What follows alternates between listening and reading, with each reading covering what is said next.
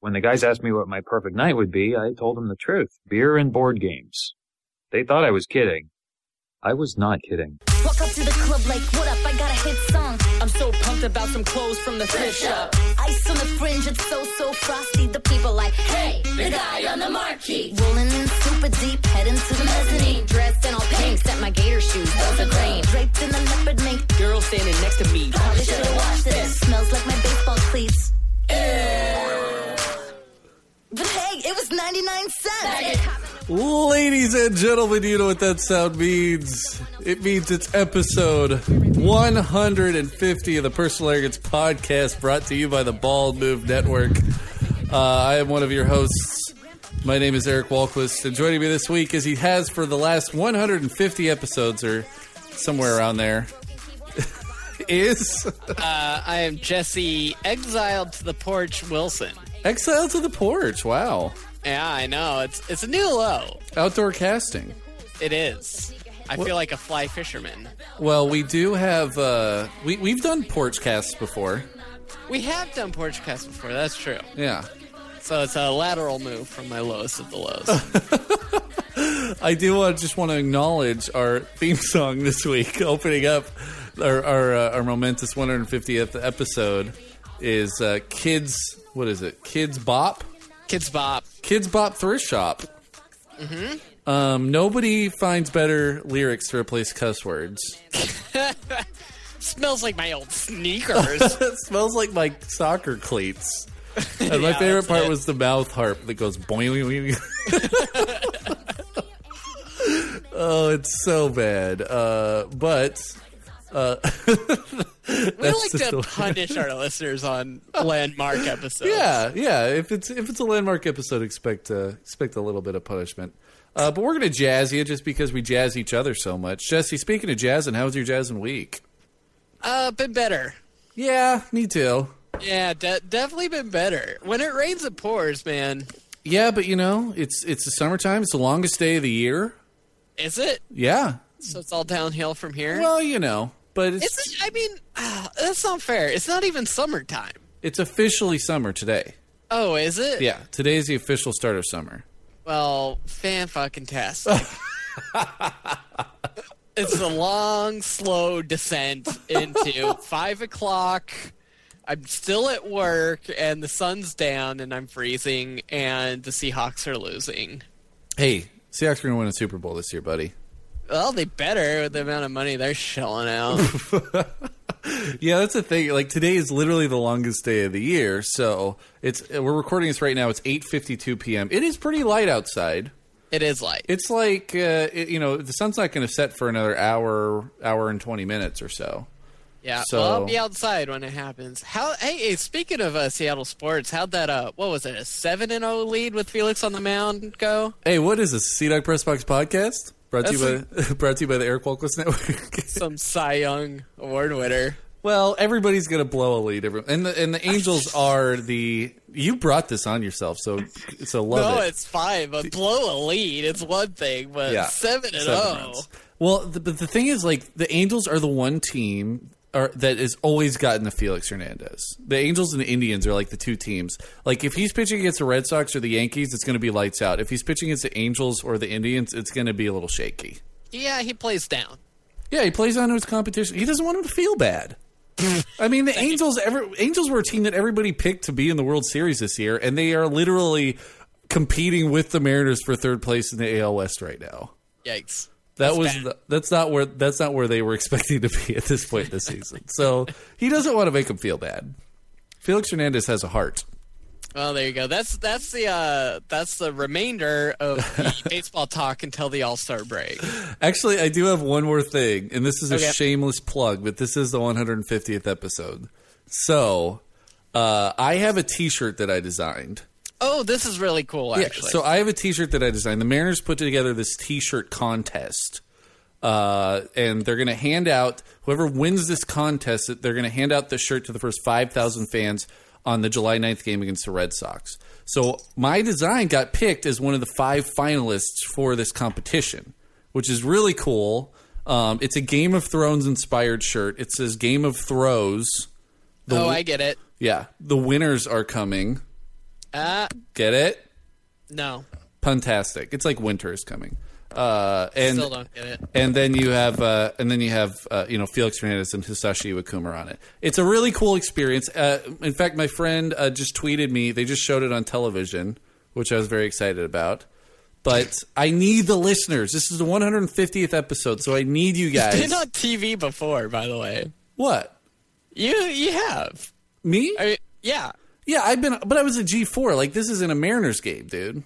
Yeah, but also, like, you basically designed a commercial that was on TV for, like, 2 years. Yeah, that's true. So why are you so excited about it? Because this is a T-shirt designed in a Mariners. Like, the Mariners are my favorite thing in the world, dude. Fair enough. Yeah. So, anyway, listener, I need you. I need you to help me out. Because I need votes for this shirt in order to win and get everybody wearing a Game of Thrones-inspired shirt at a Mariners game, which is going to be hilarious. So please, if you can, tweet. If you're near a computer right now, tweet. Stop what you're doing. Tweet the hashtag SEATEE and the number 1. That's CT1. Say it with me now. SEATEE and the number 1. Tweet that hashtag. You can tweet every day from now until Tuesday. You can vote once per day with CT1. Please do that. It will help me out a ton, and it would be awesome if my design got handed out at a Mariners game. I might, it would be the most surreal experience in my life. And what do you get out of this? You get paid? I get $0, but I do get a batting practice experience, whatever that is.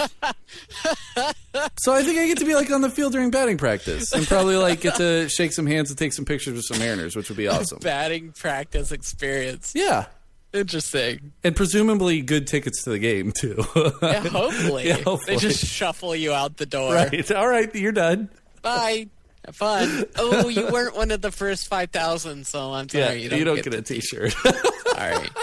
So regardless, guys, if you could help me out, tweet the hashtag CT1. I would be immortally grateful to you.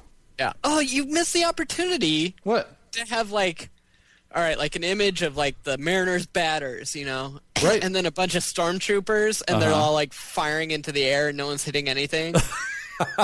And you're neither of them can hit. That's what the shirt says. That's pretty funny, dude. So the last one. So the reason why I did this Game of Thrones pun-inspired shirt is because the last one that won last month was "May the Morse be with you" for Michael Morse. So groaners are good.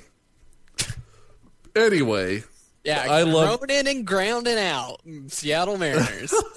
I just love the idea of at least we can hit better than stormtroopers. Barely. And then there's Sean Figgins on the bench frowning. Sean Figgins isn't on the team either, dude. What era are you in? All my games are from a year to 5 years ago. All right. Well, I want to dedicate. This is our 150th episode. It's a momentous occasion. We're very excited.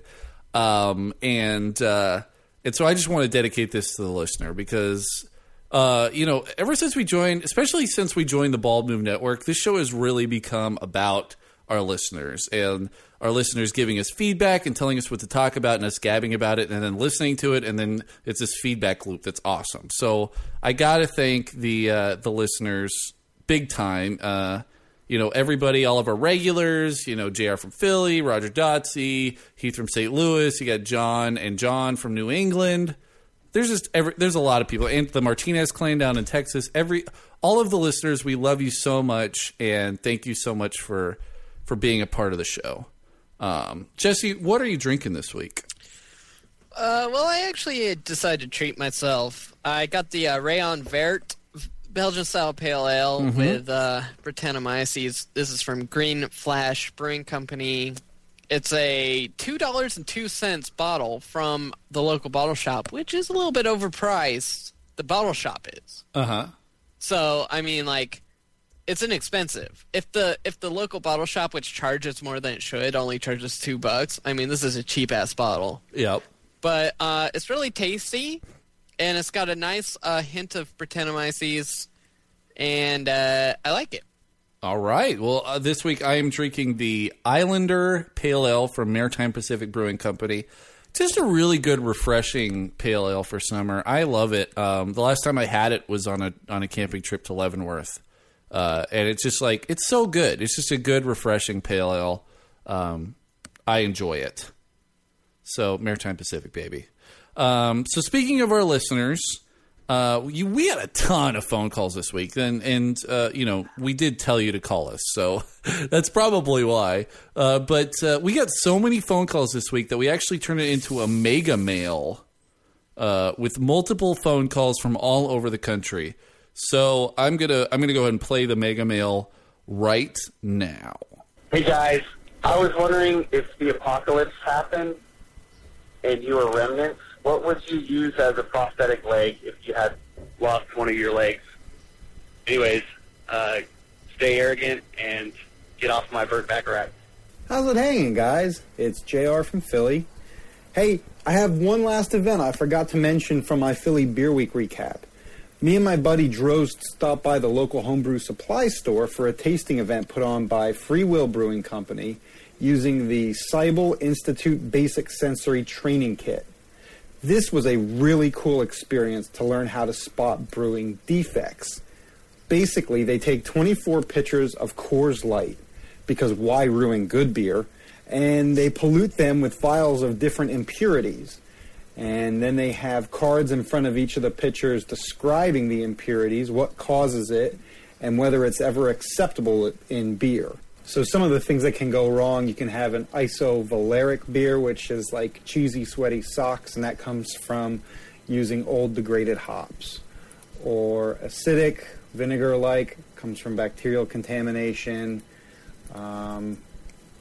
Butyric, tastes like rancid butter, also bacterial contamination. So there's a whole bunch of different gross impurities that you got to check out. So that was, of course, exciting. And pretty much bacterial contamination is the cause of all the problems, or at least most of them. Then Free Will had some samplings of good beer to wash the grossness out of your mouth. So this was really cool, and I'd highly recommend checking out something like this if folks ever get the chance. So this weekend, I'm excited. My fiance and I are going to a big beer festival in Lansdale. There's over 100 different breweries and 200 different beers. So I'll let you know what I find that's good there. So until next time, get off my Baxter. Did you just eat a whole wheel of cheese? I'm not even mad. I'm impressed. I said, hey, life, I'm taking you by the reins. Then I said, hey, this is the pain. My name is Aaron Martinez. Hey, guys, sorry I'm a week late. Wanted to say thanks for the best birthday song ever. It was awesome and hilarious. In fact, I'm trying to pull the audio because I'm thinking it would make a pretty great ringtone. It's kind of like I have my own theme song now. I go around singing it all the time, just making up different lyrics. The only downside was after I shared it on Facebook, I got an uncomfortable text from my mom that said, did he say you came out of your mother's womb and left it like an empty tomb? So there's that. Anyway, like I said, I just wanted to say thanks. I'm Aaron Martinez. Get off my back. All right, guys, it's Josh from Maine calling in. Congratulations on your 150th episode. I've listened to about 80 of them, and I've enjoyed every minute of it. Anyway, I think last week I talked about summer brews and lemon in them, and I understand that not everybody puts lemon in them. I think what I meant to talk about more was the citrusiness and the over-flowery summer brews. But anyway, about the cans, microbrews in cans are not one of my favorite things now. My brother-in-law was drinking a craft beer out of a can this Father's Day, and my son grabbed it. He's 8 months old, and he cut his finger. Now, he didn't care, but I did because I put a Band-Aid on it, and he tried to eat it. And then when I was running it under cold water in the kitchen sink, he couldn't stop grabbing the tongs from the grill and trying to drink the water out of that. Anyway, it was a fun 15 minutes trying to get the bleeding to stop. And so I'm very anti-craft beer in cans because it cuts babies. Anyway, guys, I think you should put PBR in the Personal Arrogance Beer Hall of Fame, because if you do that, then it will become popular and hipsters will stop buying it. Anyway, that's all. Look forward to hearing the show. Get off my back and stay arrogant. Good evening, guys. This is James in Maryland. I have a couple things I wanted to say real quick, and the meat of my phone call. 3 things. 1, I tried the Heavy Seas White IPA, which is a summer seasonal, and it's very enjoyable. You guys should find it and check it out. Number 2, the company that constructed the Space Needle in Seattle was, see if you guys can figure this one out. I don't know if you know this. The Pentagram Corporation. That sounds like the beginning of some very interesting horror movie. And final, number 3, I have a funny story I just wanted to share with you guys. I was in line at the Royal Farms convenience store. It's a local area kind of situation. And there was a young man in front of me who was buying a Slurpee. And as he got up to the register, he asked for a 3-pack of condoms. When the clerk told him how much money it was, he said, "Oh, I don't have enough. I'll just get the Slurpee."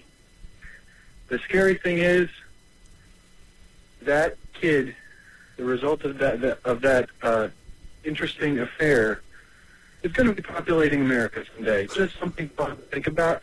As always, get off my back and all that good stuff. Bye. Hi, Eric. This is Melody. My friend Angela Martinez is a big fan of your show, and she and I were going to call and sing the Big Red song to you.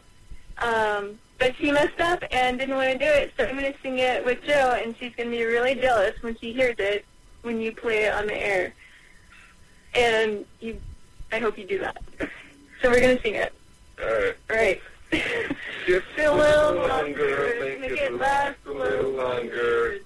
A little longer with Big Red. Big Red. Wait, it's over. Your fresh breath goes on and on while you chew it. Say goodbye a little longer, make it last a little longer. Give your breath long lasting freshness with Big Red. Just so I finish it up for him. That's pretty good. Get off my back, everybody. Get off my back, everyone. So we have a lot to talk about in these. First of all, prosthetic leg in the apocalypse. I'm gonna go with chainsaw leg. Chainsaw leg's good. I like bazooka leg, but I feel like that's gonna backfire. Literally. Yeah. Yeah, like chainsaw leg's totally safe. It's only gonna take off your other leg, and then double chainsaw leg. Then chainsaw bazooka leg. I don't know. I might go with like dog leg, like dog fur. That's leg. what I was thinking. Was like horse leg. Ooh, you went up me on that. Or like one. Kangaroo leg, if you have access to a kangaroo. Yeah, I mean, then you're basically unstoppable. Yeah, Mad Max situation. Second of all, impurities in beer. So Jesse, one thing, I go out to the bar with you, and you're always like, "Oh, dude, they did not clean their pipes." Yeah. Well, I mean, I can tell when there's gross lines. Right, gross lines. Like, so kind of explain that a little bit, because I think that's the number one thing, because now I notice it, so thank you for ruining my beer experience. Yeah, every I bar know. go This to. is the thing. I mean, it's a slippery slope. Yeah. It's like, how much knowledge do you really want? Yeah. But it's not going to enhance your experience. Yeah, but at the same time, like, it helps you determine, because especially in a city like Seattle, you have a ton of beer bars. It helps you kind of determine which beer bars are legit. Yeah. So just explain what it tastes like if they have bad lines. It's also like literally my job. Yep. Well, it's basically like I don't know. It can taste like cheese, or it can taste like potatoes. Like it'll just imagine like a brew. The easiest way to do it is like, there's a beer that you like and you know it well. And you know what it's supposed to taste like. And you've had it clean off of draft before, and you've had it in bottles. And then you go to another place and it tastes different. It's probably because of the lines. And there's a lot of factors. Like, depends on where their cold room is. Like, there's a bar in town that has notoriously long lines. Yes. Which means literally there's an entire pint or 2 pints worth of beer sitting in line. Ugh. And a good beer bar will have insulated lines, and a great beer bar will have glycol refrigerated lines. Mm-hmm. So, like, literally, they'll take, there'll be the beer line, and then there will be a glycol line. Glycol is just, like, a chemical that conducts heat really well, and therefore conducts cold really well. So it's like a refrigerated chemical that runs it doesn't touch the beer, but it runs opposite of the beer, like a heat exchanger, like your radiator. Uh-huh. Your car to keep it cool when it's in the line, and then those will be wrapped together and insulated. And anyway, so like that way the beer isn't warming up when it's in the line. But sometimes, like if you get, you're early at a bar, it's not busy, you get a beer that's not popular, especially like there's this place called the Tap House in downtown Seattle. Yep. They have like 120 taps. Yeah. Which is cool, but what are the chances? Right. Maybe you get a popular one, but if you get an obscure one, that beer's been sitting in the line, and they're not going to pour it out and wait for fresh beer to get through. So you're going to get beer that's been sitting in the line. It's warmed up, which means it's getting flat. It's getting nasty. It's just not tasting good, and it's sitting in that line, and that's not a sterile environment. So you'll get beer that's just not tasting good. Yeah, and then if they do, you have to clean your lines too. Mm-hmm. Some bars are too lazy, and you're losing product. I mean, if you have 120, say you have 120 taps, right? And then you're like, okay, we're going to clean all the lines on Monday, and we have 1 pint worth of beer in each line. When you clean those lines, you're losing 120 pints of beer. To them, that's like losing $600, $700 every time you clean your lines. So that deters them from doing it. And they're like, well, we don't need to clean the lines. Our lines are fine. And you get bacterial growth. You just get scuzzy, disgusting stuff building up in your lines. And what sucks for us is like, I know I'm ranting about this, but like, no, don't worry. We'll talk about something you're passionate about later. Yeah. Literally, that nasty bacterial growth can go backwards into the keg. Oh, God. Infect the entire keg. And then, whatever, they don't give a fuck at the bar. They're just trying to get money. They sell the beer, but they send the keg back to us, and then, we clean the keg and everything, but there's always a chance of shit surviving. So, like, if there's a nasty line that our keg gets, put on, it comes back to our brewery, and it becomes our liability. Yeah. Because, that could spoil... I mean, literally, that could make its way all the way back to our fermenters if we're not careful. And that, that could ruin a brewery. Well, so bad lines are bad. Bad lines are bad. I always describe it as kind of a buttery flavor in your beer. That's how I kind of... Butter's a different thing. Oh, it is? Yeah, butter... Well, it's good that you're picking up butter. Yeah, Eric. Totally. Picking up the butter. Butter is a result of diacetyl. Uh-huh. Diacetyl is a natural byproduct of yeast. All yeast create diacetyl, but they reuptake it later in the yeast life cycle. So it depends on your yeast strain and the flocculation of the yeast strain. But at the brewery where I work, we're super super careful not to send out diacetyl beer. So we have a 3-day diacetyl rest, which is super long. Uh-huh. And it's basically just waiting. Like, the beer's done. It's ready to be cooled and carbonated and everything. It's done fermenting, but we give it those 3 extra days to rest and reuptake. Like, the yeast literally reabsorbs the diacetyl.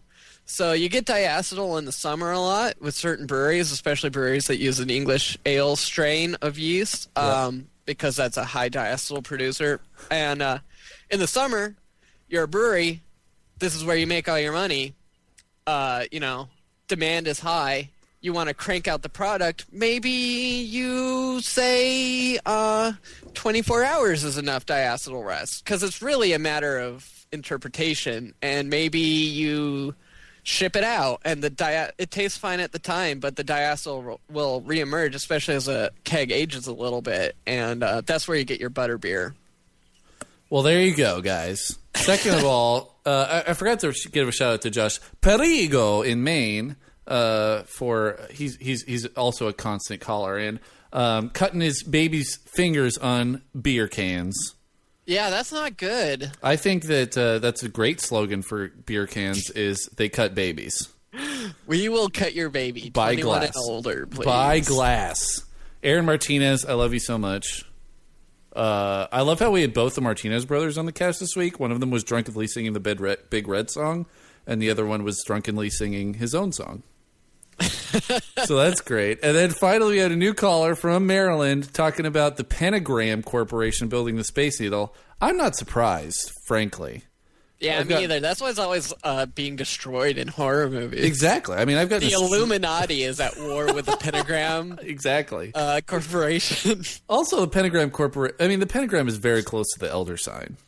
This is true. So, just saying. I cannot thank our listeners enough for calling in. We do have a couple more phone calls. We're going to roll those in the topics because we got a ton of phone calls this week. It's awesome.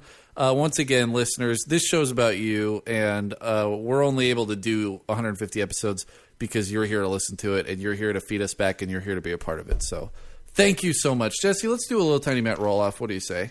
Yeah, so what if the Space Needle, though, what if it is an Elder Sign? Like, the geometry of it is like the same geometry of an Elder Sign, and it's actually like resting on an ancient Elder God's burial ground up in Seattle Center. Totally. I mean, and that's the only thing that's keeping it. That's the only thing that's keeping the the Elder God dormant, and that's why whenever there's an Armageddon situation, that's why it's getting destroyed because that's like Azathoth. Wow. That's also true as why the Space Needle is one of the most earthquake-safe buildings in Seattle. Ooh, yeah. We all know that the earthquake is a tool of Cthulhu. They do not want it to... Oh, God, this is a whole story now. I mean, the Pacific Northwest Native Americans were the only Native Americans that actually made totem poles, even though through popular culture it perpetuated throughout. So you could have something where they had a totem pole on the site... And then the totem pole was destroyed when the white man came in and wreaked havoc on everything. Right. And then that threw everything into chaos. So, well, there were totem poles all over the place, which were basically gravestones for like Starspawn and the soldiers of the Elder Gods. And then the white man came in and disrupted them all, tore them all down. So, like, those monsters started, trying to resurrect their ancient and forgotten god that was basically banished by the Native Americans. Right. And then somehow the Pentagram Corporation wisened up. They saw what was going down and decided to build the ultimate totem pole, the Space Needle. Yes. But is it strong enough? Is it strong enough to withstand the asteroid of Azathoth?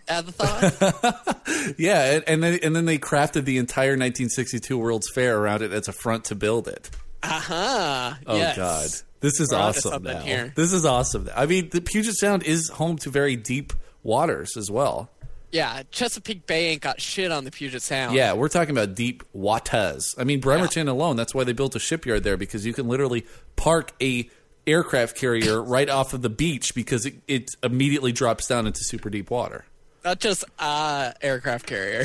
Yes. Multiple aircraft carriers. That's where aircraft carriers go to die. There's literally like 5 aircraft carriers in Bremerton. That's true. It's a mothball fleet. Anyway, ladies and gentlemen, let's do a little tiny bit. I'm excited now, Jesse. I like it. I think we can do something with this. I think it's super cool. All right, let's get Guillermo del Toro on the board. Yeah, somebody put Guillermo del Toro on. Somebody sent him our voicemail line. We're like the reverse Bill Murray. Let's do a little tiny Matt roll-off here. We're just going to roll 20-sided dice. See who gets to talk first on this 150th show. Well, I rolled a 3, so that's great. All right, I rolled a 7. All right. So technically, I win. I don't know what the modifiers were there. All right, so I'm going to talk about a movie. Do you know what nemesis means?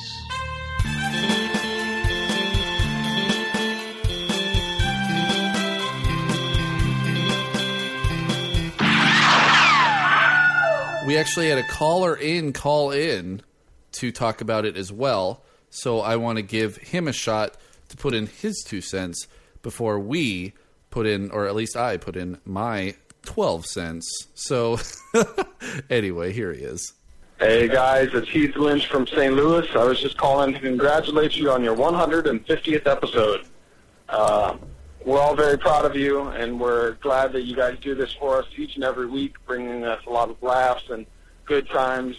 Kind of like Doxy was saying, keep it up. Everything you guys do is fantastic, and we're all very proud of you, and we hope you can do this for at least 150 more, if not beyond that. I'm also calling to report on The Man of Steel. I'm driving home from the midnight showing release of that right now, and I have to say I very much enjoyed it. Probably going to give it at least initially an 8 out of 10, if not higher. I'm really going to have to marinate on it. But my initial reactions are it's very good.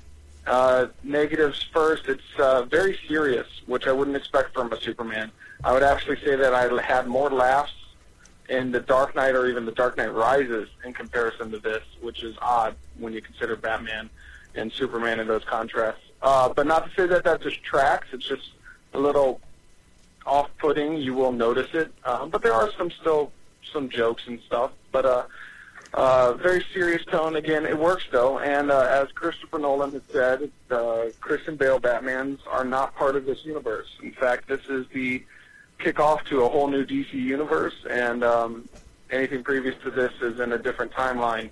And I have to say that this is a good start, and I really hope that they can reboot Green Lantern and do it properly, start a new Batman, a Wonder Woman, a Flash, and maybe in a few years we'll actually get a good Justice League movie. But this is a great movie. I recommend it. It's very action-packed, the most action-packed Superman ever. You will definitely, for first time and it feels like forever, actually see him punch things, and he'll get punched in return. And it all works very well. Expansion of the origin mythos with Krypton. It was all very well done. I highly recommend it. Go see it. And I think that's all I got for you. Get off my back. Later. Get off my back, Heath. Thank you so much for calling in. So, Jesse, you get to choose now. You get to decide. This movie has been out for a week. What level, on a scale of 1 to 10, how many spoilers do you want for this movie? 10. Okay, you're okay with full spoilers. Yeah, I'm probably not going to watch it in all the right. theater at least. Yeah, that's okay. So I went and saw this movie last weekend, like everyone else in America other than Jesse. It made like $140 million or something crazy. It set a record for June. And it's kind of interesting because before it came out, it was really lauded by critics. And then after it came out, it got kind of torn apart by critics. It has a 56% right now on Rotten Tomatoes. Which is rotten. It's certified rotten. If at the same time, that's no 8 out of 10. That's no 8 out of 10. Although I got to agree with Heath here, I'm going to give it a straight up 8 out of 10. Yeah. I actually really enjoyed this movie. And there's a few things that really got me excited about it. So first of all, it's an origin story in the sense that basically throughout the entire movie, Superman is trying to find his own identity. That's kind of how, it's literally opens up with him being born. And then there's like 20 minutes on Krypton. And Russell Crowe is a complete badass in this movie. This is like, Russell Crowe literally hasn't put in a performance like this since Gladiator, in my opinion. Like Nice. Russell Crowe did really well. Is it like a meaning of life kind of graphic birth scene? Well, you do see Superman wing. Ooh. Multiple occasions. Baby Superman wing. Do you see like the crowning? No, you don't see the crowning. Oh. You see I'm not interested. All right. The thing about this, the thing that makes this interesting is that apparently you find out throughout this stuff. So basically the planet's falling apart. Superman's mom's having him. And then General Zod is coming in and trying to take over the government all at the same time. Because the reigning council has decided that, or they've taken steps that have led to the destruction of the planet. Basically, they tried to tap the planet's core for energy, and that ended up destroying the planet. At the same time, General Zod, who disagreed with this, decides he wants to take over the planet and militaristically run it. So did he know that like tapping it for energy would destroy the planet? Well, that's what Russell Crowe knows, because so General Zod is bred for fighting, and Kal-El, it's not Kal-El, is it? Kal-El? But that's Superman. Oh yeah, that's Jor-El, just like Geordi. He is the science guy. So basically, Zod is the great military guy, and Jor is the great science guy. He's the Bill Nye of Krypton, basically. But he's also a badass and he fights people. Jor-El, the science guy. Exactly. But that's kind of the whole story of Krypton is that there's no natural births in Krypton. Everybody is genetically engineered for a certain purpose. So like Zod was genetically engineered to become a warrior, and Jor was genetically engineered to become a scientist. let me stop you there. Yep. I do like the idea of living in a society where, like, you can genetically engineer, like, who, you know, the child is going to fill this role. Yep. But there's certain roles, like, is there like, Steve who's, like, genetically engineered to be a great plumber? Well, or it's, like... that's actually an interesting thing, because at the end of the film, Zod is fighting Superman, and Zod says, I was bred from birth to be a warrior. He says, where did you learn to train? A farm? So that means that there are farmers on Krypton, because he knows what a farm is, right. basically. I mean, it even makes sense. Like, I mean, you can go to like college and get a degree in farming. Yeah. But I'm talking about like your janitors. Yeah, I think so. And no offense to janitors. This is coming from someone who's been a janitor in the past. Yep. But, like, I mean, your society requires certain unglamorous jobs. Absolutely. Are those people bred from birth? I think so. I think there's got to be. I mean, I think that, like, the idea that there is a farmer from birth means that they are filling up societal roles through genetics. Mm-hmm. So anyway, so this happens. They send Kal-El into space to go to Earth. All of the bad guys, all of Zod's guys, get caught by the government because they killed like a government officer. They get sent to the Phantom Zone. Fortunately, they get sent to the Phantom Zone while the Earth is blowing up. So while Krypton's being blown up. So once Krypton is destroyed, all of their technology that's holding them in the Phantom Zone gets destroyed as well. Oh, they kind of lucked out of that one. Yeah, huh? I know. Really, they did. And so now they have a ship, and then they go around to all of these outposts that Kryptonians had gone to, and they refurbish their ship, and then they're looking for Kal-El, because Kal-El holds the Codex, which is a genetic code for all Kryptonians that Jor-El put into Kal-El. I thought that's how you knew what the specifics of your Warhammer 40K army were. Yeah, or it was something just written by Leonardo da Vinci. Anyway. Not Hero laughed at that one. That goof was for Not Hero. Yeah, speaking of fans, Not Hero, fan for a long time. Uh-huh. We gotta love Not Hero. So anyway, then Zod, Clark Kent, now you find him, and he's in his probably like mid to late 20s. He's just kind of being a nomad in Alaska. He's being a fisherman. He saved some people and blah, blah, blah. There's a bunch of flashbacks back to his childhood. And then he stumbles upon the ship, a ship that was sent here as a scout ship from Krypton 20,000 years ago to see if Earth was habitable. And then he gets in the ship. He plugs in his dad's little key, and then his dad shows up and tells him everything that's going on, tells him that he's Superman. Wait. Why would a ship from 20,000 years ago have his dad's data on it? Okay, so he's basically got a little thumb drive that has a Superman symbol on it, because in Krypton, the Superman symbol means hope, and that's like his family line. No, it means dope. Right. So that was this 420 all the time on Krypton, dog. So that was given to him by Jor-El. It was sent with him in the spaceship. So in 20,000 years, the technology to play the message from his dad is the same? Yeah, basically. So he got like a USB port. It'd be like us trying to plug in a USB into... I mean, there's not even an analogy, but let's just say the pyramid. Yeah, totally. Yeah, that's literally like 6,000 years ago, right? Yeah, I know. But it works. Yeah. So yeah, he's basically got a little thumb drive. He plugs it into the ship, and then that allows his father to come back, his consciousness of his father to come back and tell him what's going on. So anyway, all this stuff happens, and because he plugged in the ship that sent a message to Zod, Zod comes to Earth. And Zod decides he's going to turn Earth into the new Krypton with this genetic code that's in Kal-El. And sounds good. Yeah, and he's got a terraforming engine basically, because this is one thing I really, really enjoyed was that you saw Clark as a kid he couldn't really handle all his powers because he's seeing everything in X-rays. His hearing is really enhanced, and has way too much information, so he can't really understand what's going on. But his parents teach him how to focus on one thing at a time and basically become a human in our atmosphere. But the other Kryptonians, when they come here, they have the same problem. They cannot understand because all of their powers are enhanced when they're on Earth. So basically, they have to turn this terraforming machine on the Earth, and then it's turning the Earth into Krypton, and then Superman has to kick ass. Uh-huh. So that's the premise.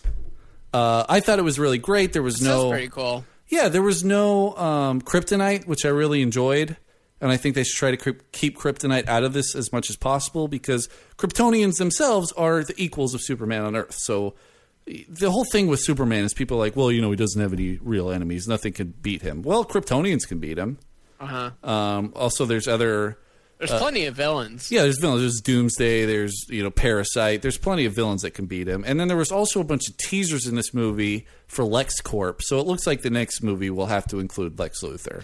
Lex Luthor's one of my favorite superhero characters. Yeah, I mean, I think Lex Luthor should be the villain in the Justice League movie.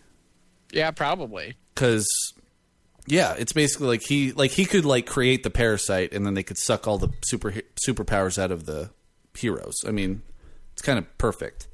But yeah, overall I really enjoyed this movie. There were a lot of things, and like Heath said, it's a more serious movie, but I still found some laughs in it.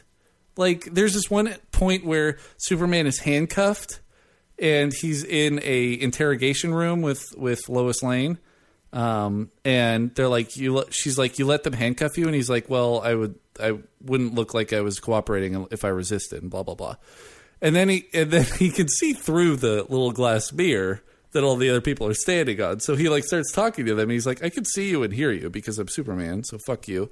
And then he just stands up and drops his arms to his sides. And just the act of dropping his arms to his sides totally breaks the handcuffs. And that was a moment that everybody laughed at. Pretty funny stuff. Of Super course, funny. I mean, of course, it's not going to be as funny as The Dark Knight Rises. Mm-hmm. Or not Rises, but the one with the Joker. Right. Because it's a Dark Knight. Joker. He's hilarious. He's hilarious.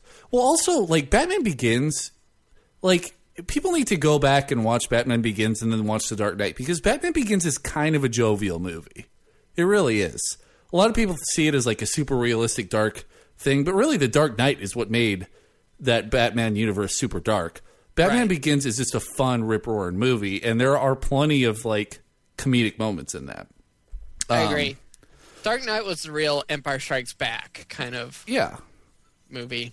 So the thing that I want to get to is the thing that made me really excited about this Superman movie is that I want to see Batman in this universe.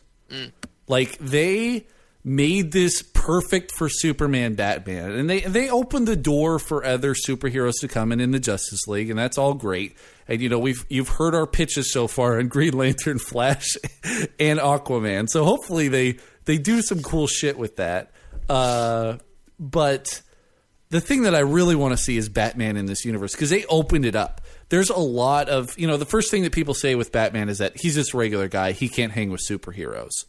But there are a lot of regular guys, because the U.S. military plays very largely into this movie. There are a lot of regular guys in Superman that are badass and that are matching Superman on at least some level. So they opened that door up.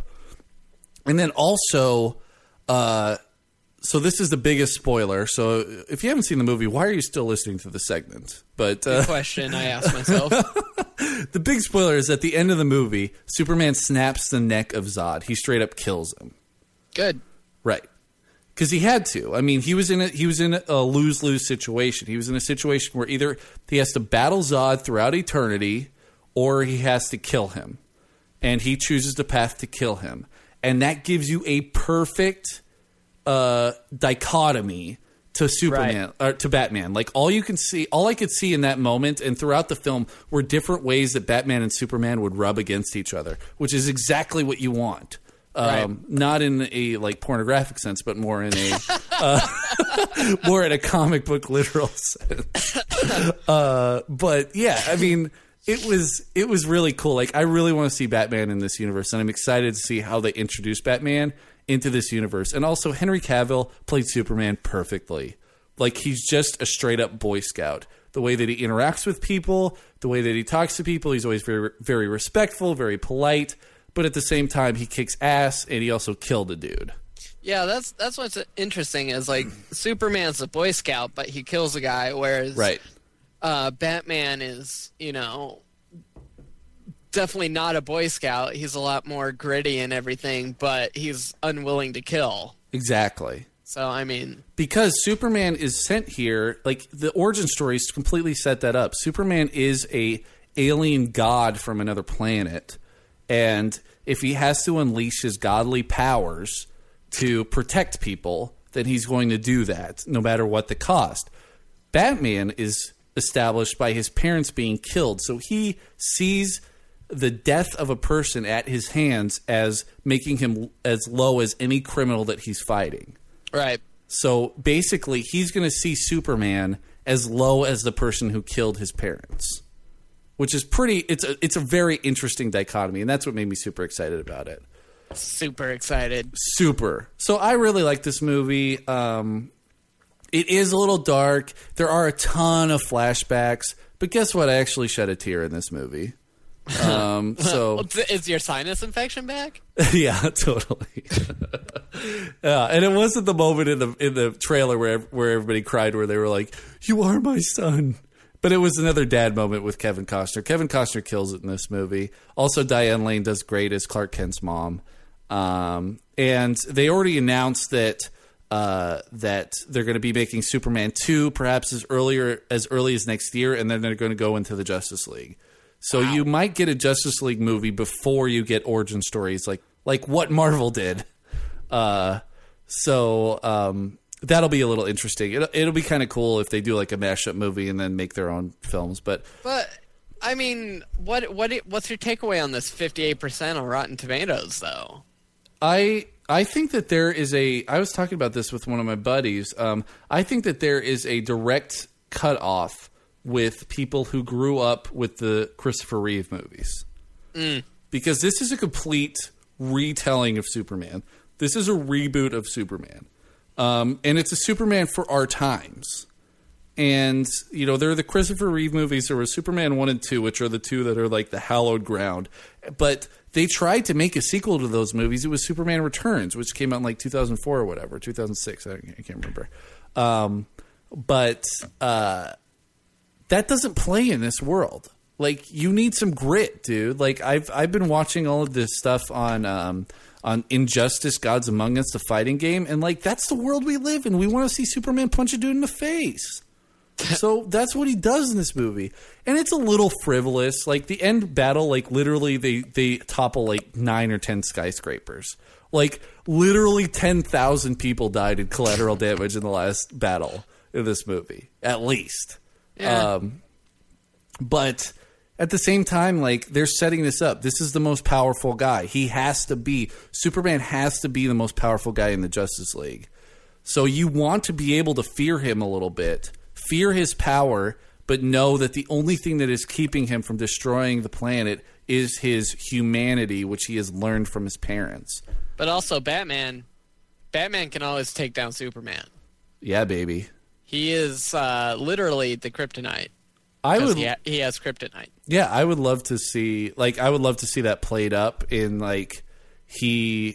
after they introduced kryptonite for some reason, like through LexCorp or whatever, that Superman has like a cache of it in the Batcave, just in case. Well, yeah, I mean that's always kind of been the canon, is that Superman gave Batman kryptonite to take him down in case Superman ever got out of control. Right.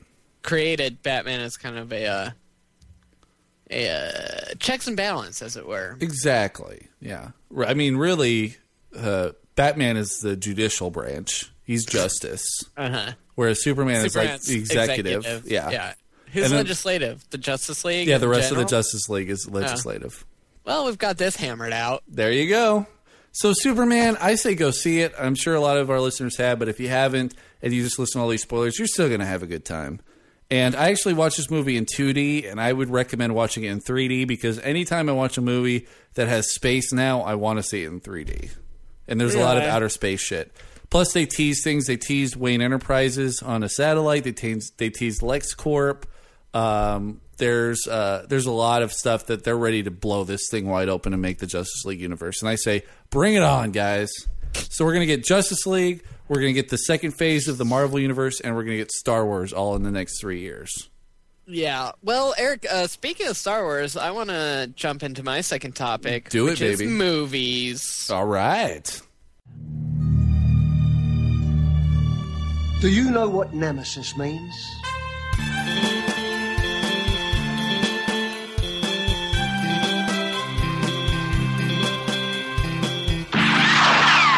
By second topic, I mean first topic. So, there's a little leaky-loo. Uh-huh.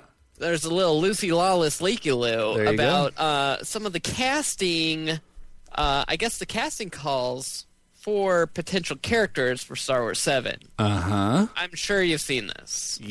Actually, I haven't. What? Enlighten me, Jesse. You're So- ahead of me on movie news. What is going on with this world? I don't know. What's up with this topsy-turvy world? I don't know if I want to be part of it anymore. But basically, there's a leak of like several one-sentence rundowns on general characters that they're looking to cast. Okay. So I thought we could go through the list and maybe hypothesize on who the character would be. Yep. And maybe, what the plot of the movie is going to be. So the first one is, Eric, a young man aged between 20 and 25, witty and smart, fit, but not classically handsome. Oh. So that's got to be Luke Skywalker's son. Well, here's the thing. I mean, Luke's a Jedi. He can't bone. Why not? Because his dad boned once, and then he became the biggest Sith that ever was. That wasn't because of the boning, though. It was totally because of the No, boning. it's Darth Sidious, dude. That was all episode 2. Was like Anakin is horny and he turns evil. And Darth Sidious uses his love that he's displayed on a person he exploits that to bring out the dark side in this guy who has the highest midichlorian count of all time. Okay, well, maybe Luke does like a new world order, new Jedi order, where like everyone can bone everyone. Who knows? I mean, that's true. His only love interest in the movies was his sister. Yeah, I know. I mean, also, like, how fucking in tune with the Force can you be if you're kissing your sister and you don't even know it? What's even the point of being a Jedi and understanding the Force at all if it's not going to prevent you from kissing your own twin sister? I love how he's like, dude, the Force is like kissing your sister. Oh, God. So, okay, the next one. Man, wait, who do you think this guy is then? Because the thing is, like, you got to think that Leia and Han's kids are going to at least be good looking. Witty and smart, but not classically handsome. I feel like this is a comic relief character. Okay. Maybe some sort of engineer. Maybe even stuff that guy in a C-3PO outfit. Not handsome enough to actually fill his face. I think that for C-3PO, though, you got to find the skinniest guy possible. Like, you're not looking for somebody who's fit. Age not necessary. Right. Super skinny, only necessity. Good in high heat situations. Right. Preferably British. Yeah. British sensibilities. Okay, so the next one, man in late 20s, also fit, but this one is handsome and confident. Right. I mean, this is Han Solo Jr. Right. HSJ. Yeah, exactly. Yeah. So, I mean, mystery solved on that one. So here's where, in my opinion, it gets a little weird. Okay. Late teenage girl, independent, good sense of humor, also, ... physically fit.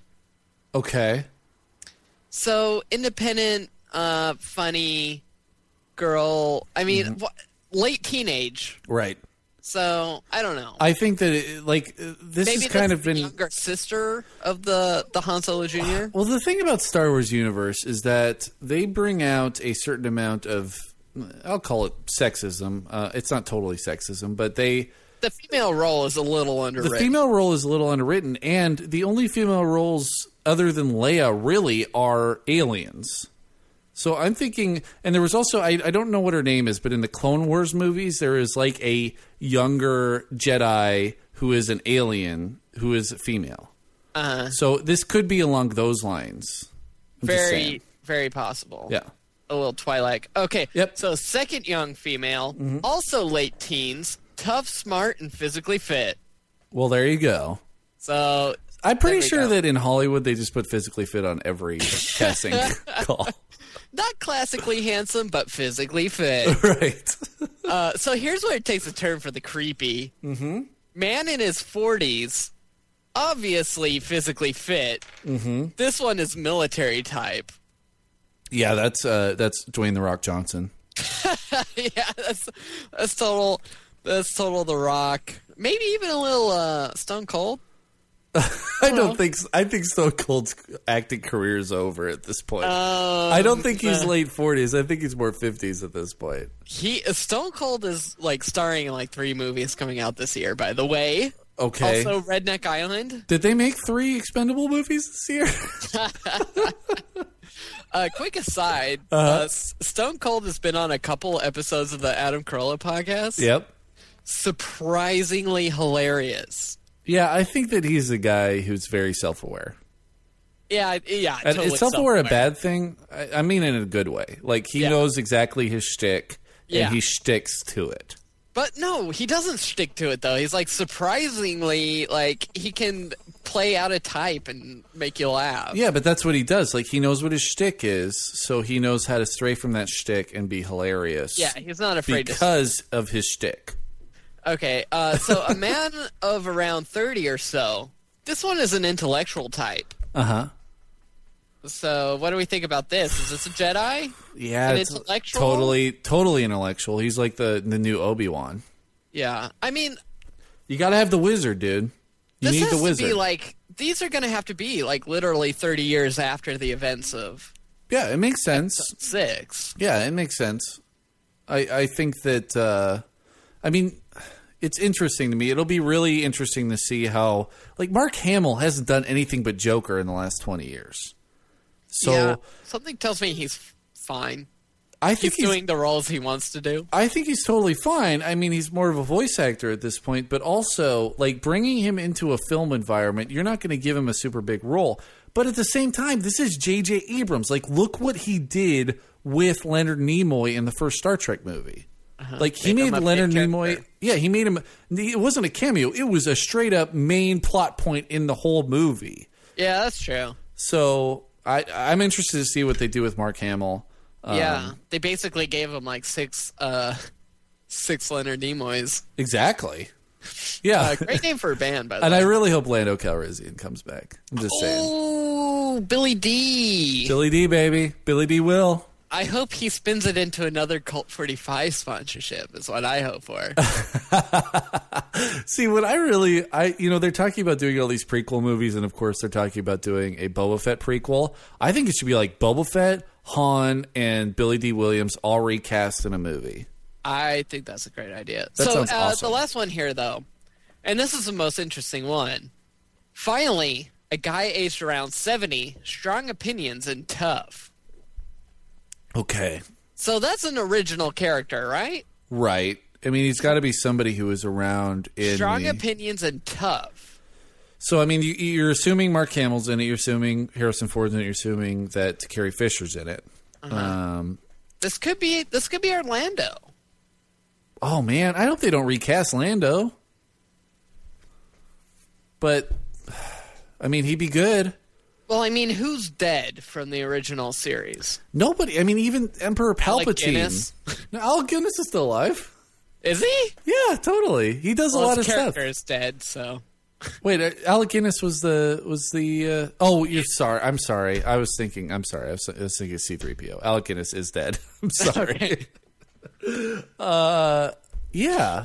So maybe somebody's playing Obi-Wan. Oh, Obi-Wan died. Obi-Wan's dead. But Obi-Wan's ghost is still hanging around. Maybe they need somebody to play Obi-Wan's ghost. Maybe it could. Yeah, you need Obi-Wan's ghost. That's true. Right? You need Captain Wedge Antilles. Did he survive? I'm pretty sure he made it like through the Battle of Death Star 2. Oh yeah, that's true. I think he came out the other end. Yeah, I was thinking Porkins. Oh, he definitely died. I mean, you could have like. I mean, they named him Porkins for God's sake. The one fat guy in the movie.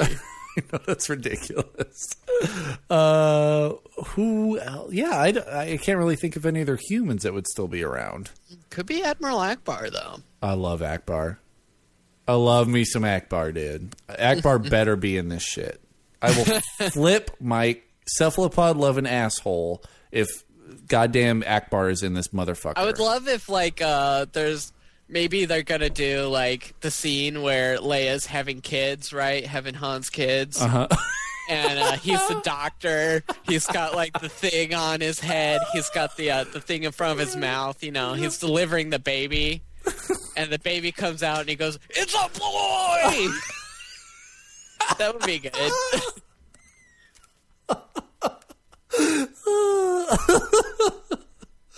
Oh, God, I love Akbar. Yeah. Well, yeah, that's a little. I think it's probably got to be like an old Obi-Wan. Like basically, you're doing like your. Do you age after you die? That's no, but like Obi-Wan was probably like late 60s, early 70s. Like who's that so dude? You age slowly after you die. Right. I mean, basically, they're trying to cast Gandalf in this role. James Gandolfini. Oh God, too soon. Shit. Yeah, dude. That's interesting. I mean, it looks like they're just basically making Star Trek again. Yeah, that's true. They are people late 20s who are physically fit. That, like, all the dudes are 20, 25, and all the girls are late teenage. That's super creepo to me. There's one. You had one girl on there. Two teen girls. Oh. Well, that's the thing about Hollywood too. Like Kristen Stewart was like 25 when she played the Twilight chick for the last time. So like teen is relative. I mean, you have Jennifer Lawrence who played like a 28-year-old Silver Linings Playbook and plays a 16-year-old in Hunger Games. Yeah, that's a fair point. That's just straight up Hollywood, dude. I just don't like the idea that they're supposed to be young. Yeah, well, that's the other thing is like I want to see a World War I or a World War II movie where everybody in the movie is 16 to 18 because they will all look crazy young, and that is exactly as the war actually happened. Yeah, especially when you get into like 1945 on like fucking Iwo Jima. All those Marines are like 17-year-old draftees. Kids, dude. Babies. And like people, I watched the Ken Burns documentary. Like, people were volunteering for the Navy and shit when they were 16 years old. They were trying to get into that shit when they were like 15, 14, dude. Yeah. So, it would be... that's why all our granddads are way fucking tougher than us. Yeah. They're fucking crazy. Oh, God. I feel like I didn't become a man till last year. I'm still waiting on it. Oh, God. Well, dude, Star Wars, man. I'm stoked. I'm stoked too. J.J. Abrams did such a good job with Star Trek. That's all I want. Rip-roaring action adventure that, is true to the original spirit. Yeah, he knows what he's doing, dude. Yeah, I know. Knows what he's doing. All right. George Lucas, Xbox One of directors. That's hilarious, dude. That is really that paints the picture rather nicely. All right, let's get into it. Let's do our trivia break. All right. I'm going to roll a six-sided die. We are going all the way back to Genus 1 and Trivial Pursuit for EP 150. I'm going to roll a six-sided die, see which category we're going to do this week. Oh, baby. It's a 3. That's one of my faves. History. Right on. Classic. All right, Jesse, this question's for you. Just want to remind everybody, Jesse does have a bachelor's degree in history. Don't say that. So let's see how this rolls. That was a long time ago in a different life. All right, Jesse, what blew up at Lakehurst, New Jersey on May 6, 1937? 1937 in New Jersey, something blew up. I'm going to say an oil refinery? I'm going to say the Hindenburg. And it's the Hindenburg. Well, in a way, that was an oil refinery. It was more of a hydrogen refinery. Yeah, that's a good point. Basically the end of airship travel, 1937. Hey, I got a great idea, guys. Let's fill this thin canvas with a highly volatile gas and fly around on a tiny compartment underneath it. Yeah, let's put a bunch of people in it. Yeah, let's put a bunch of people. Oh, the humanity! Well, apparently the Hindenburg had like multiple, successful crossings between Europe and the United States. I'm sure it did. It only takes one. All right, Jesse, this question is for me, and I don't know the answer to it, so this is your chance to steal. Who crowned Napoleon Emperor of France? I'm going to say Louis XVIII. Yeah, he was totally stoked about it. Yep. It was one of the popes. I don't know which one. Actually, the answer is Napoleon himself. Oh, well, trick that's question. A trick question. Totally because trick question. The Pope gave him the crown, and then Napoleon took the crown from his hands and put it on his own head. Wow. That's true. Totally trick question, though. Yeah, I should have known it. All right, Jesse, this question is for you. What country claimed the first U.S. warship sunk in World War II? What country sank the first U.S. warship in World War II? Great question. Mm-hmm. Which one claimed it? Jeez. I don't know. I'll say Japan. I mean, that's a safe answer because you got Pearl Harbor, right? I'm going to say... I'll just go with Germany. Oh, Germany, I got it. There you go. All right, Jesse, this question is futile, but it is for me. What American feminist went bust as a silver dollar? That would be Susan B. Anthony, I believe. Yeah. And I got that one as well. All right. Well, Jesus. I win everything this week. Apparently. That's okay. You basically studied Russian history in World War II, so... Right? I actually never studied Russian history. You just like it? I wanted to study Russian history, but I took Russian language. Mm-hmm. And in Western Washington University's Infinite Wisdom, Russian history class was scheduled the exact same hour as Russian language. Perfect. That makes sense. I got boned on that one. You gotta split up those two groups. Honestly, the majority of stuff I know about history I learned outside of college. Well, there you go. And apparently it's not that much, as is evidence. Oh, come on. As evidenced by 1981's Trivial Pursuit. Mm-hmm. All right. Well, my second topic this week also has a call-in tie-in. So this is a first-time caller from my favorite country outside of the U.S. if the NSA is listening, and that is Canada. Here we go. Here we go.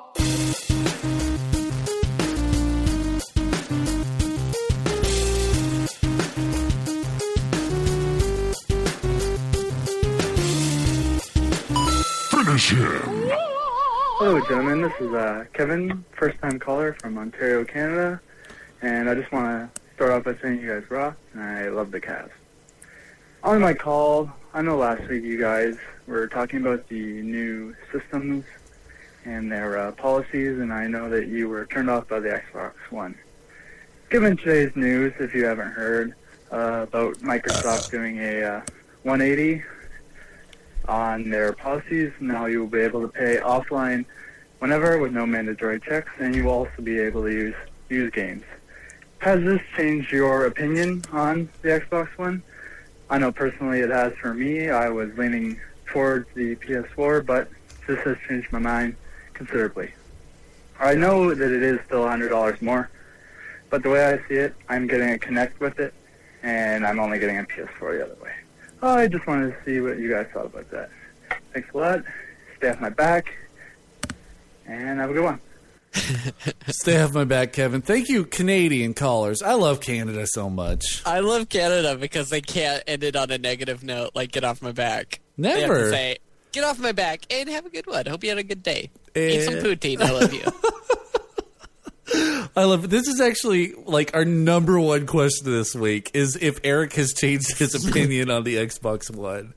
And it is interesting that Xbox is such a about face. It is. I mean, like we talked about in last week's show, we were very surprised that they didn't do something between their announcement and E3 to actually make people like their console. The answer, though, for me is still no. Good for you. Is that the Xbox One is still no for me. I mean, Kevin, if you want the Kinect, that's your deal. And I'm doing a flip flop myself. I'm doing an Xbox-esque flip flop, saying that I don't want to Kinect because when it came out, I wanted it. You did. But I don't want to pay an extra $100, dude. And like straight up, the price point is the first thing I look at in merchandise. If I want something, I look at it and I say, this is my price range, and this is what I want to pay. And the PS3 is coming out $100 cheaper than the Xbox. And I don't think you're getting $100 more value in the Xbox One. I don't think so either. In fact, I think you're probably getting a better value still in the PS4 than you are in the Xbox. And that's just my personal opinion. And I'm sorry to Microsoft, but you blew it. I agree completely. I don't want to Kinect. I don't understand the point of a Kinect. No. I don't want any of its functionality. I don't want any of my games to be geared towards motion-activated stuff. Yep. I don't think it's going to enhance any of my gameplay. Yep. I don't think there's no way that waving my hands or talking to it is going to make my gameplay experience more fun. I talk to the screen plenty when I'm playing a game. I don't want it to talk back. Yeah, exactly. And I don't want a camera constantly recording me, especially, I mean, maybe it's paranoid. Right. And I know, I mean, it's stupid. Like, the government doesn't want to watch me, but I also don't want to extend the invitation. Yeah, exactly. You don't want to pay to put a camera in your living room. It's extremely Orwellian. I mean, It's literally one of the main plot points from 1984 is that there's a giant camera in your room that you can't turn off, and you have to like sneak into a corner to try and write something on paper and like save your razors because they're a luxury item. I talked about this when the Kinect did come out, is that the interesting thing about it is like if people were like, oh, we're going to put a camera in your living room that watches you while you watch TV, you'd be say, like, no way. But then if they're like, yeah, if we're going to... We're gonna charge you $100 for this cool camera, right? People are like, yeah, let's do it. I want that. That status item. Also, I mean, spoiler alert. I maybe do a lot of putting my hands down my pants. I don't need to know. In my living room. I don't need to know. I'm just saying.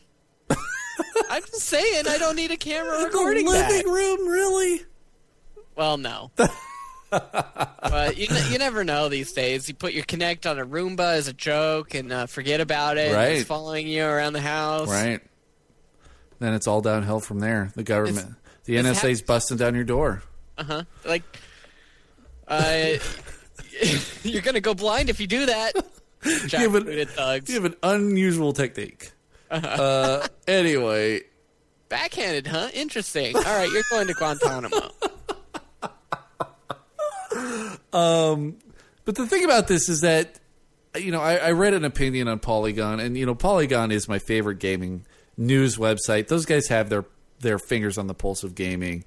And they're all saying that, this is what it is right now, but eventually both Microsoft and Sony are going to revoke these policies and make things more, specifically more download-oriented. And I think that's where Microsoft was going with their DRM thing, is that we want you to download games. And that's where it's going. I have a hard time believing they're not just saying this to get you to buy their goddamn hardware. Exactly. I mean, and that's the thing, too, is that I buy used games occasionally off of Amazon. But most of the time, like I said, like I've talked about on this podcast before, is I wait until the games go on sale on Amazon, and then I buy them for $20 like I did with Arkham City. Right. Like, that's kind of what I do from a gaming perspective. So that also means I'm not going to buy a first-gen console because it's not worth it. And I can get all the functionality that I need to watch Netflix and Amazon Prime through my Roku box. So, but Jesse, this whole thing has kind of made me want to put my money where my mouth is. And instead of just criticizing or praising a console, I want to know, Jesse, and I think you and I should do this right now. We should build the arrogant console. Yeah. The arrogant 720, if you will. Ooh. What do you want in your custom game console? I want to be able to buy games off Steam, number one. Mm-hmm. I want it to be a Steam-oriented console. Okay. I don't even need, like, I don't need a disc drive. Right. Are you comfortable paying $60 for a AAA title at launch if it's only a download? If it's something I really want, sure. Okay, because that's where I kind of I'm still a little weary of that. And I don't know if that's me showing my age or what. But when I spend $60 on a disc, I want the actual physical disc. Oh, I don't care about that. All I right. mean, my discs are gonna rot. I mean, where are you storing your discs? In a very corrosive environment. Fungal manure. Yeah. Yeah. But yeah, no, I don't mind about that. I don't care about having the actual disc. In fact, like, I've had discs, like my copy of Halo 4, my Xbox got knocked over when it was spinning, and it was engraved essentially and unusable. Yeah, that's a bummer, dude. So, I mean, I'm a destroyer of electronics. That's just a fact. So having it as a digital thing that I can access and re-download is actually kind of a security measure. See, this is where I think we could solve the DRM issue. Yeah. Is that you buy a game, it comes with a download code with the game. Download code can be activated once. You do the download code and it's paid for, and that's downloaded to your console. You can then choose to resell the game, but the next person who gets the game cannot download it. And that's that. And that's it. I don't know if that solves anything. Yeah, that's confusing to me. Well, basically, if you buy the game, you could download it to your system, you could download it to your hard drive, and then you could sell the disc. But the next person who gets that cannot do that same thing. They can only play the actual physical disc. But then, like, you could buy it, download it, and then give it to someone else, right? And they can still play it. Yep, but you can do that right now. You can do that today. I don't know. I don't know about that. The whole thing with DRM is ridiculous to me because there's no way that reselling games is hurting the game business. No, it's probably better for it. It's a non-factor. It's good to get people playing games. That's how I feel about the movie pirating business is the same deal, dude. Like, I can understand in situations like HBO because you're literally not paying the extremely expensive premium cost to get HBO. Like, I would love to get HBO, but I'm not going to buy a whole cable package for like $70 a month in order to get another $20 on top of that to buy HBO. Like, that's ridiculous. Absurd. But so that might be hurting HBO in that regard, and that's why they don't want to go to a pay to watch method like AMC has done. Because, like, I can watch Mad Men. I can watch every new episode of Mad Men the next day after it comes out through Amazon Prime. It's great. I don't have AMC because I don't have cable, but I can keep up on Mad Men. But the whole thing is, like, in the movie world, there's no way that pirating movies is hurting movies, dude. Like, Superman just made $120 whatever million in one weekend. Yeah. Like, give me a break on that. And that's how I feel about video games too. Is that there's no way that video games are really hurting that much off of resells. No, because guess what? Somebody still has to buy the game in order to resell it. And the people who are going to buy it used probably weren't going to buy it new. Exactly. I'm not going to buy a new game. Like, I'm going to wait until the price drops. That's who I am. It doesn't matter if you make it DRM or DRM free. I'm still going to wait until I can actually buy a copy of the game at a lower price. Because I like a really gamer. capitalistic environment. Call me anti-American, but I love capitalism. And, I mean, even Steam is, not that great because they can set the prices to whatever they want. But I want the marketplace to dictate what the value should be. Sure, you're a video game publisher. Sell it for whatever you want. Yeah. But then let the aftermarket behave however it wants to act because that's how capitalism is supposed to work. There's supply and demand, and if you make a great game, then the value is going to stay high. If you make a shitty game, people are going to sell it, and demand will be low, so it'll sell for $5. I think that it's a great idea to keep that up. It's just like anything, though. Like, if you're buying a used game, you're not getting the premium product. Like, you're getting a product that's been manhandled, and for some reason, at least for me, I don't like a product that's been manhandled. My favorite thing about buying a new game is tearing open that Xbox label on the side, right, and then opening up and smelling all the plastic and shit that's inside of it.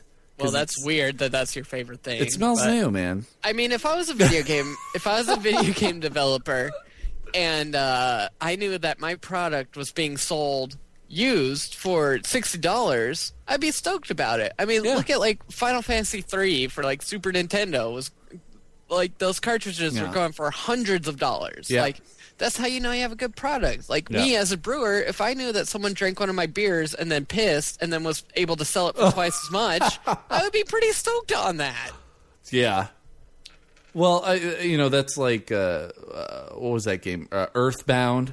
Like that game is an RPG that came out, I believe, on Super Nintendo. Yeah. And that game, if you want to buy it today, it's like $150. Yeah, exactly. And that is, I mean, maybe it doesn't reward the producer, but I'm sure that they did fine. Yeah, and then they put Ness in Super Smash Brothers because of that. Yeah, exactly. Yeah. And like, I mean, it just shows that you did a good job. Right. The marketplace should reflect quality, and like artificially manipulating the marketplace so that everything is sold for the same amount and you can only use it once, and we're going to negate the demand after the sale is, I don't know. It's like communism. Well, you want to be able to stand on the merits of your product. And if you're getting people excited about your product, then there's plenty of games that have done this. Assassin's Creed 1 was not a good game, dude. That was a super repetitive game. But they've been able to turn that into a major franchise because of the buzz around that first game. Right. Same thing with Dead Space. Like Dead Space, it was a great game when it came out, but they've been able to build off of Dead Space. Dead Space 1 did not sell that well. Dead Space 2 sold great. Dead Space 3 sold even better. So you want to be able to build on this momentum. And guess what? If your product has kind of gone stale, then it's time to move on to something else. Bungie, they figured out that, yes, we've made 5 Halo games now. This product is going to go stale. It's time for us to establish a new property, and they made Destiny. Also, like, if you're Earthbound, you're the guys that made Earthbound. Right. Sure, like, people are selling old Earthbound cartridges for $130. Go ahead and print 50,000 more new ones and sell those for $60 and undercut the used market and make a bunch more money. That's exactly what Wizards of the Coast just did with their Modern Masters. Exactly. They basically took all of the most expensive cards and reprinted them and sold them for not $3.50 a pack, but MSRP $7 a pack. Most game stores are selling them for $12 a pack, a booster pack. Like, they're making their moolah from just reprinting their most popular cards. Be rewarded for putting out a good product. Yep. But don't try and harangue the marketplace to reward you for putting out a crappy product, which is what it feels like Xbox and, I don't know, maybe PlayStation will in the future do the same thing. Who knows? Yeah. Yeah. At least we got the Wii. Wii U, baby. So that's 2 things that I wanted in the Arrogant 720. I want a screen in my controller so that I can play Madden and I can pick my plays. I know, that's very important to you. It is very important to me because I'm one of the few people who loves local multiplayer, I guess, in the world.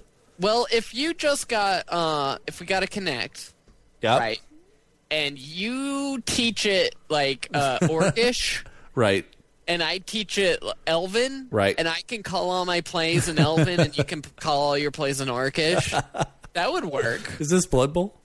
No, it's Lord of the Rings Bowl. Silmarillion Bowl. Right. Yeah, but I want a screen in my controller. I like what Wii has done with the Wii U in that, but and I like the direction they're going too because they're kind of the silent stalker. They're just going to stick around, and their commitment this year because they released the Wii U last year and they didn't get a lot of AAA support. So this year they're like, well, we're just going to put out a a plethora of... It's a Slytherin plethora. Exactly. Of Nintendo games. They're going to put out a Zelda. They're going to put out a Mario. They're going to put out a new Smash Brothers. They're going to just... They're putting out a bunch of new Nintendo games to try to resurrect this console because I think there's some really cool things that could be done with it. Yeah. We can't get AAA titles? Oh, I'm sorry. I am a AAA title. Right. Exactly. And then, and next year, I guess they can probably do, Metroid or Earthbound 2. Yeah. I still really want to play Skyward Sword. Haven't played that. Yeah. So I want a screen in my controller. The other thing that I want, I'm not a big fan of motion controllers. No, not at all. But at the same time, Wii Sports is a pretty cool game, dude. It was a gimmick. It holds up. I did just sell my Wii though, so maybe not. But what I want is a gun controller because the number one controller that I've always loved is that orange gun from the original NES for Duck Hunt. Right. Well, I mean that one's great, but the gray gun. Yeah. That was the best. For the Super Nintendo? No, for NES. Oh, it was? There was originally a gray gun before they were like, guys, that looks a little too much like a real gun. I need you to turn that orange. Yeah. For the Super Nintendo, they had like the bazooka, and that didn't really go anywhere. Yeah, that one was not good. Yeah, just give me like an orange gun, dude. Like if they reissued the orange gun for the Wii U with the motion control in it, like that would explode, dude. People would lose their minds. Literally, it would explode in your hand. There'd be lawsuits. Yep, it'd be cool. All right, Jesse, what's your second topic? Well, I want to go to a piece of listener feedback. This comes with the preemptive Facebook roundup, but it deserves its own segment, I think. It does. So, if you could own/control any animal that existed, what would it be and why? Mm-hmm. I forgot to write down who this comes from. James Patterson. Okay, James Patterson. James Patterson would go with the pterodactyl. Right. For a protection and transportation. I would name him not, quote, Terry, because that would be lame and predictable. I would name him Scrappy, quote. Also, direwolves would be awesome because direwolves. Happy 150. Thank you, James Patterson. And if you're not going to name him Terry, you should name him Terrence. I would name him Darkwing Ductile. I would name him Terrence. Terry. That would be good. So you can control an animal that existed. Yeah. What do you pick, Eric? Well, so James is hard to compete with here because you get an animal, and like pterodactyl is what it is. I don't get super excited about a pterodactyl, but I do get excited about the idea of riding a pterodactyl. Right. The thing about a pterodactyl, I feel like you'd be like, Scrappy, pick me up, and then like your head would be popped off in an instant. Too much strength. It's a little too much, maybe. No. And then you gotta feed it, you know. Right? I guess maybe you could send it to forage, but your neighborhood wouldn't be happy that it ate every single dog. God. And then it like shits on your neighbor's car, and you're like, I don't know. It's like. So it destroyed the bumper. My car was totaled. Right. By the poop. Yeah, I mean that could be anyone's pterodactyl. You're the only one that can own/controls a pterodactyl. I'm pretty sure it was Scrappy. I didn't control its poop. Yeah. Yeah. So this is interesting because there's a few things here. So first of all, it's of all time here. Right. So anyone that existed. I feel like let me guess. Right. Giant sloth. Okay, so first of all, if I could own any animal, it would be a sloth. It'd be a three-toed sloth. I would be named Air Jordan. I would have a basketball hoop hanging in my apartment. It would be wearing a tiny Michael Jordan jersey, and it would be hanging out on the basketball hoop all the time. The only thing that would make this better is if it was a custom Sonics jersey with Jordan on the back. Oh, I like that, actually. That's way better. But it's got to be like a 90s Sonics jersey, so it's like maroon and green with the Space Needle on it, the Cthulhu blocking Space Needle on it. Right. So that would be, if I could own any animal today, that would be it. Now, of course, that lends itself to the giant sloth because the giant sloth is the majestic beast of the Ice Age. Right. And an amazing creature. Like, if I saw a giant sloth, I would instantly burst into tears because of its majesty. So I would love that, and I would love to ride around on a giant sloth's back. It would give me piggyback rides everywhere. Like, that's completely feasible. Although the piggyback rides would not be that quick. Terribly slow piggyback rides.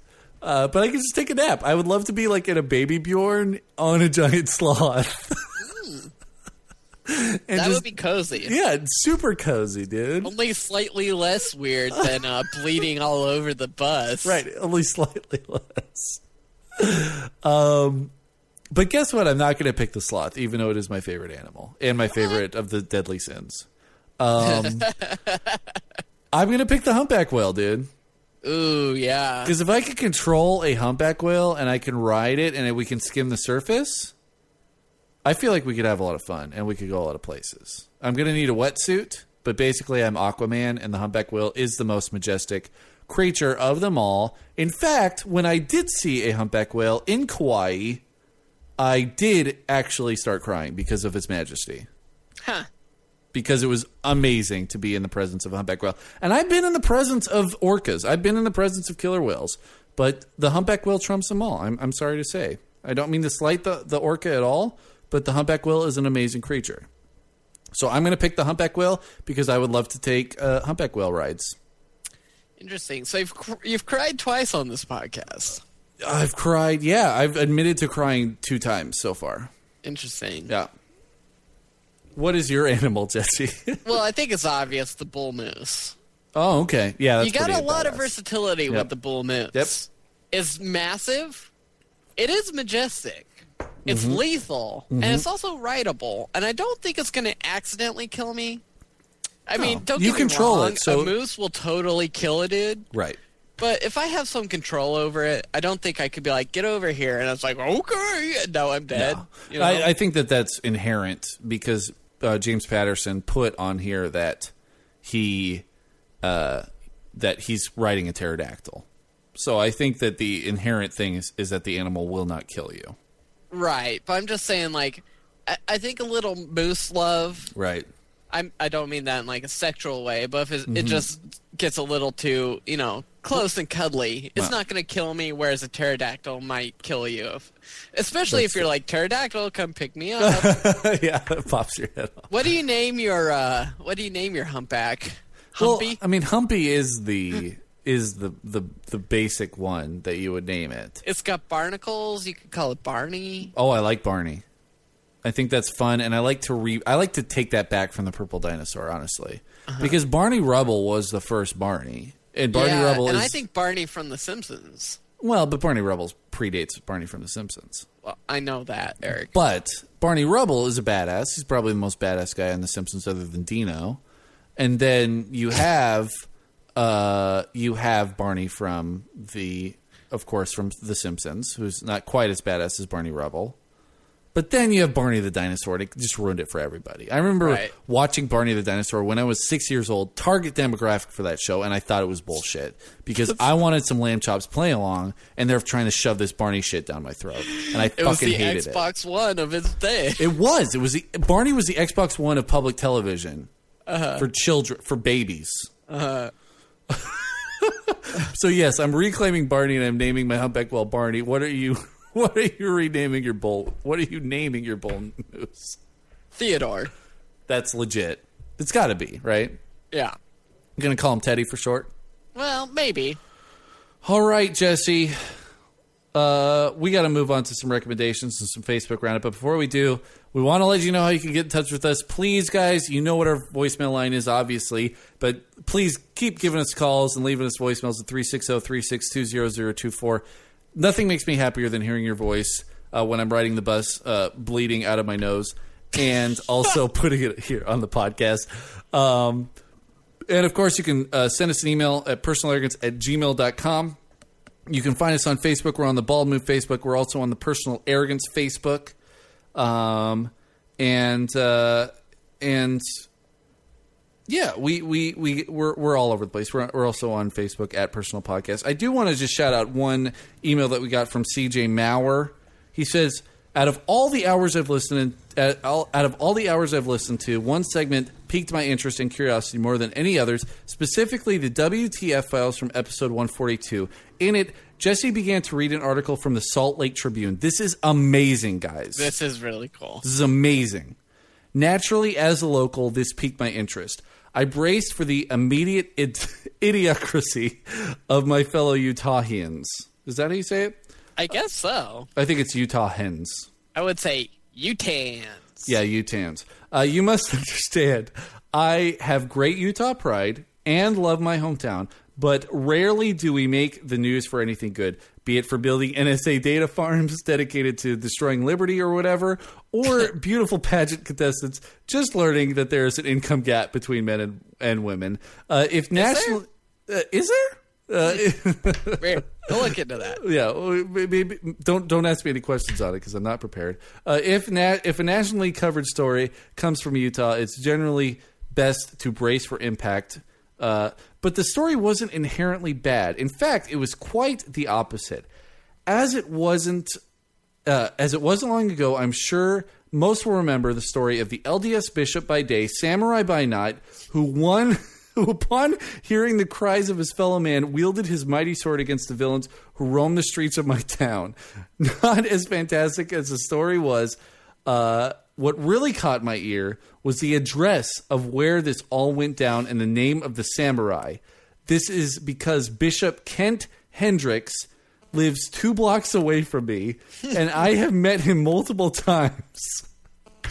I was entirely unaware that I was living near a legend. You would never guess that this Clark Kent is actually Superman, but with a sword, somehow beyond me. I missed this neighborhood story entirely, and you two were the ones to tell me the great news. That, as I crawl into bed at night, I can rest easy knowing that a hero will be watching over me. Bishop Kent Hendricks from the W2F files.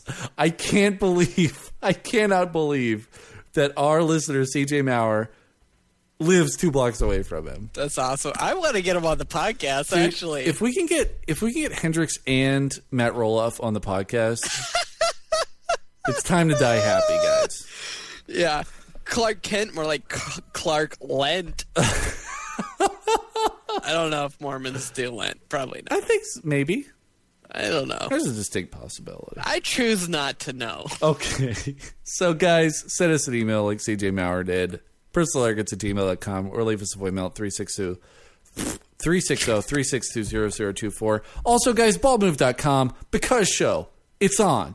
Up Yours Downstairs. It's on. I think Mr. Selfridge's is over now, but they're still doing their shit on Masterpiece. So don't phase out on Up Yours Downstairs.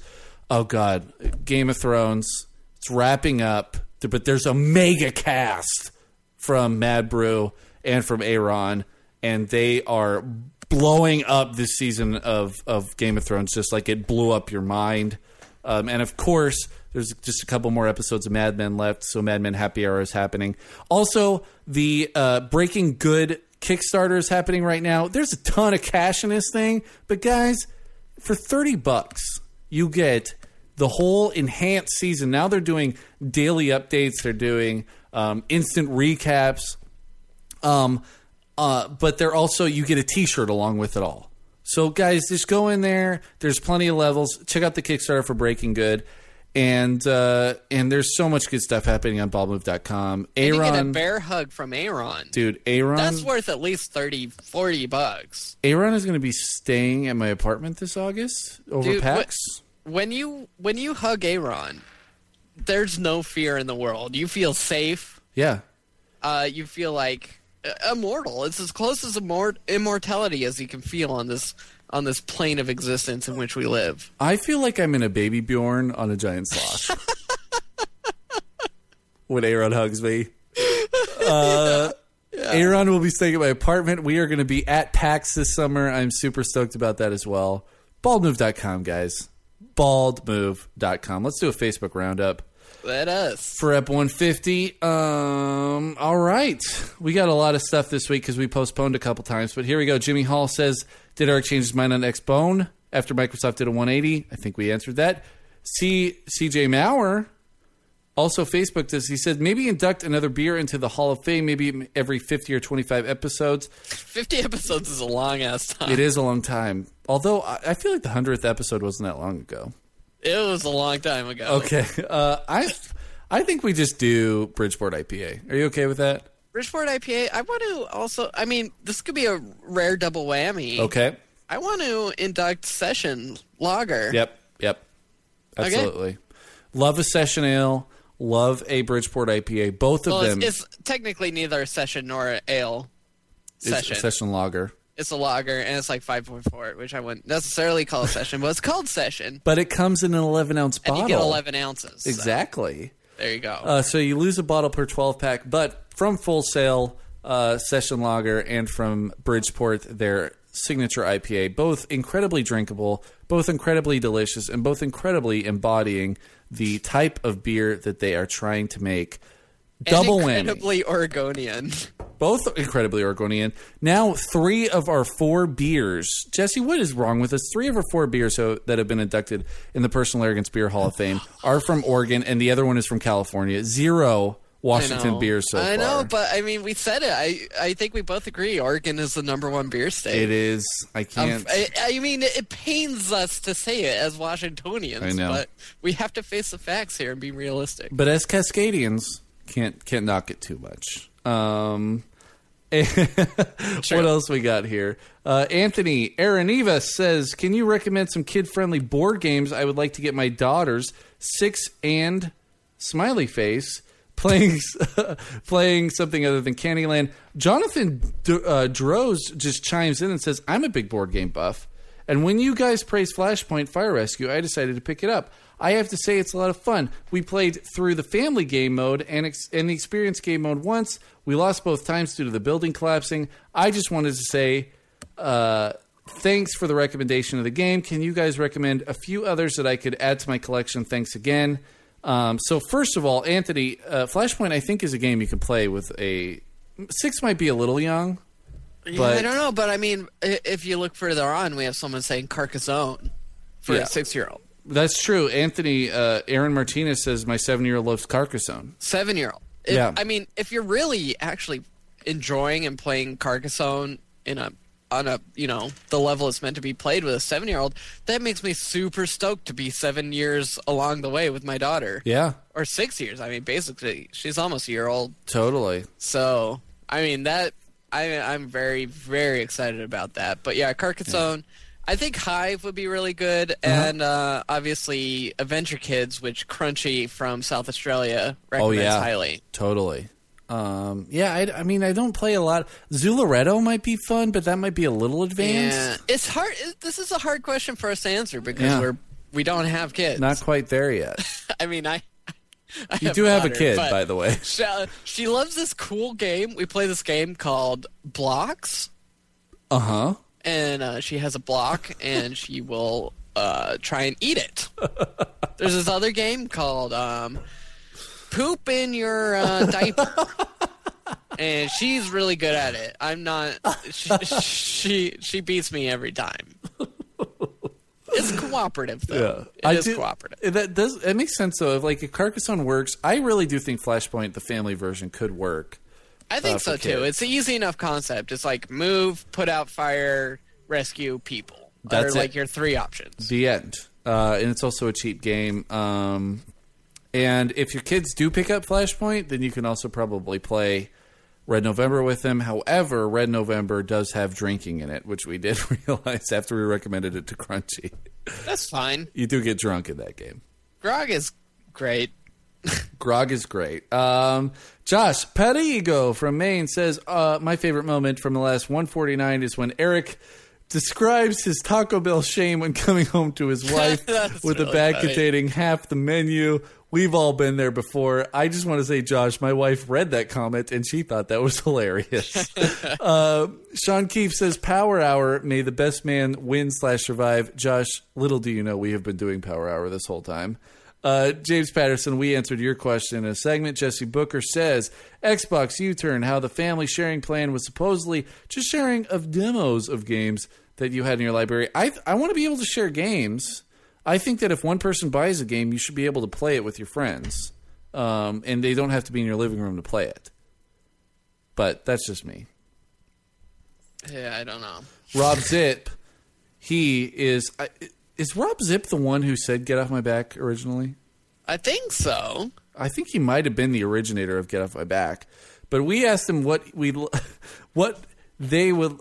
would like us to touch on in this week's show, and he said, "Touch your balls." Well, done and done. Done and done. Consider that done on every single episode. By the way, Rob. I am wearing basketball shorts right now, so I'm actually wearing your basketball shorts. I know you are. Oh man! Things this got weird. Things just got really, really weird. Oh god! I wear those shorts all the time, by the way. I know you do. You've worn them on multiple occasions, and every time I'm like, "Are those my shorts?" And you're just like, "Yep." Had them for 2 years. Yeah, more than 2 years. Yeah. Oh boy. So anyway, guys, thank you so much for being on our Facebook this week. Once again, fans, listeners, friends, we love you. 150 is dedicated to you in a big, big way. Jesse, what is your first recommendation? Oh, geez. I want to recommend, actually, Father's Day Beer Fest here in Washington State. Eric, yes. You have to go next year. All right. I'm actually really surprised. Have you been to a beer fest? I've been to Strange Brew. Oh, Strange Brew doesn't count. Strange Brew is the worst beer fest. Okay. It's crowded, it's cold, and the beer sucks. Yep. Father's Day Fest, it's in Marymore Park, which is a really cool place to have a beer festival. Yep. It's over a 3-day weekend, so you can go Friday, Saturday, Sunday. I would recommend Friday because a lot of breweries bring special beers for Friday only. Oh. And the only downside of that is Friday's the only night that's not all ages. So it depends. If you want to bring a kid, you can't go on Friday. But the lines are short, and the weather's nice. It's a really cool environment. It's outside. There's plenty of space. And it's the biggest beer festival in the state. Freaking everyone is there. Yeah. And I went there last weekend because I was working it, but I had a really good time. And Beer Fest, baby. Eric, I think you'd really enjoyed it. I mean, it's like if it's like the exhibition hall of PAX if every single booth was beer. Oh, that's cool. Yeah. I Dude, like that. You would really enjoy it. Next year, you're going to come. I'm going to be there working it, so we'll have a good time together, and I'll show you the glory that can be Father's Day Fest. Because it's really cool. There's a lot of really cool beers there, and it's the only beer festival where you can bring your kids on Saturday and Sunday. It's all ages. Right, so get your kids drunk. Father's Day Beer Fest. Get your kids drunk. Or any beer fest. My first recommendation this week is going to be the last 3 episodes of the Arrested Development season. I did not realize how much they turned it on, but the Buster episode, which I believe was the second to last episode, is amazing. Like, I thought the Tobias episodes were amazing. The Buster episode is amazingly amazing. So hit up the Buster episode and the 2 George Michael episodes. Arrested Development, do it. What's your recommendation? Well, I've mentioned it before. I've been playing it more with Tasha. It's Hive. It's a 2-player game, and I actually really do think this would be a good game for younger kids. All right. The pieces are totally solid. Set up and tear down is like in seconds, super fast. Yep. The games play out in 10 to 15 minutes. And the rules are really easy to remember. It's one of those games like 2-player block is, where it's very straightforward and, it makes sense, but it's actually a really sophisticated strategy game. So how about Blockus Duo for kids? Blockus Duo for kids as well. Yeah, totally. That and Hive and, I don't know, Hill 218, and you'll have some fucking mastermind Machiavellian kids who are going to manipulate you for the rest of your life. So that'll be great. I think the first time I learned how to play chess, I was probably like 7 years old. I started playing chess really early, too. Yeah. I love chess. Chess is my I think if I had to say what's the greatest game of all time, I would definitely say chess. Arkham Horror. So my second recommendation this week is, guys, help me out. CT1 hashtag SEATEE the number 1. Help me get to the Mariners game. Help a bunch of people wear a Game of Thrones inspired T-shirt. Hashtag SEATEE1. You can vote every single day. Tweet that shit. CT1. Do it. And with that, ladies and gentlemen, thank you for listening to the 150th episode of the Personal Arrogance Podcast. Thank you for listening to the previous 150, and thank you again for listening, guys. You are our bread and butter. You are the lifeblood of this cast, and thank you for being a part of it as much as you are. We love you so much, and we just want to remind you that wherever you go, whatever you do, please stay arrogant.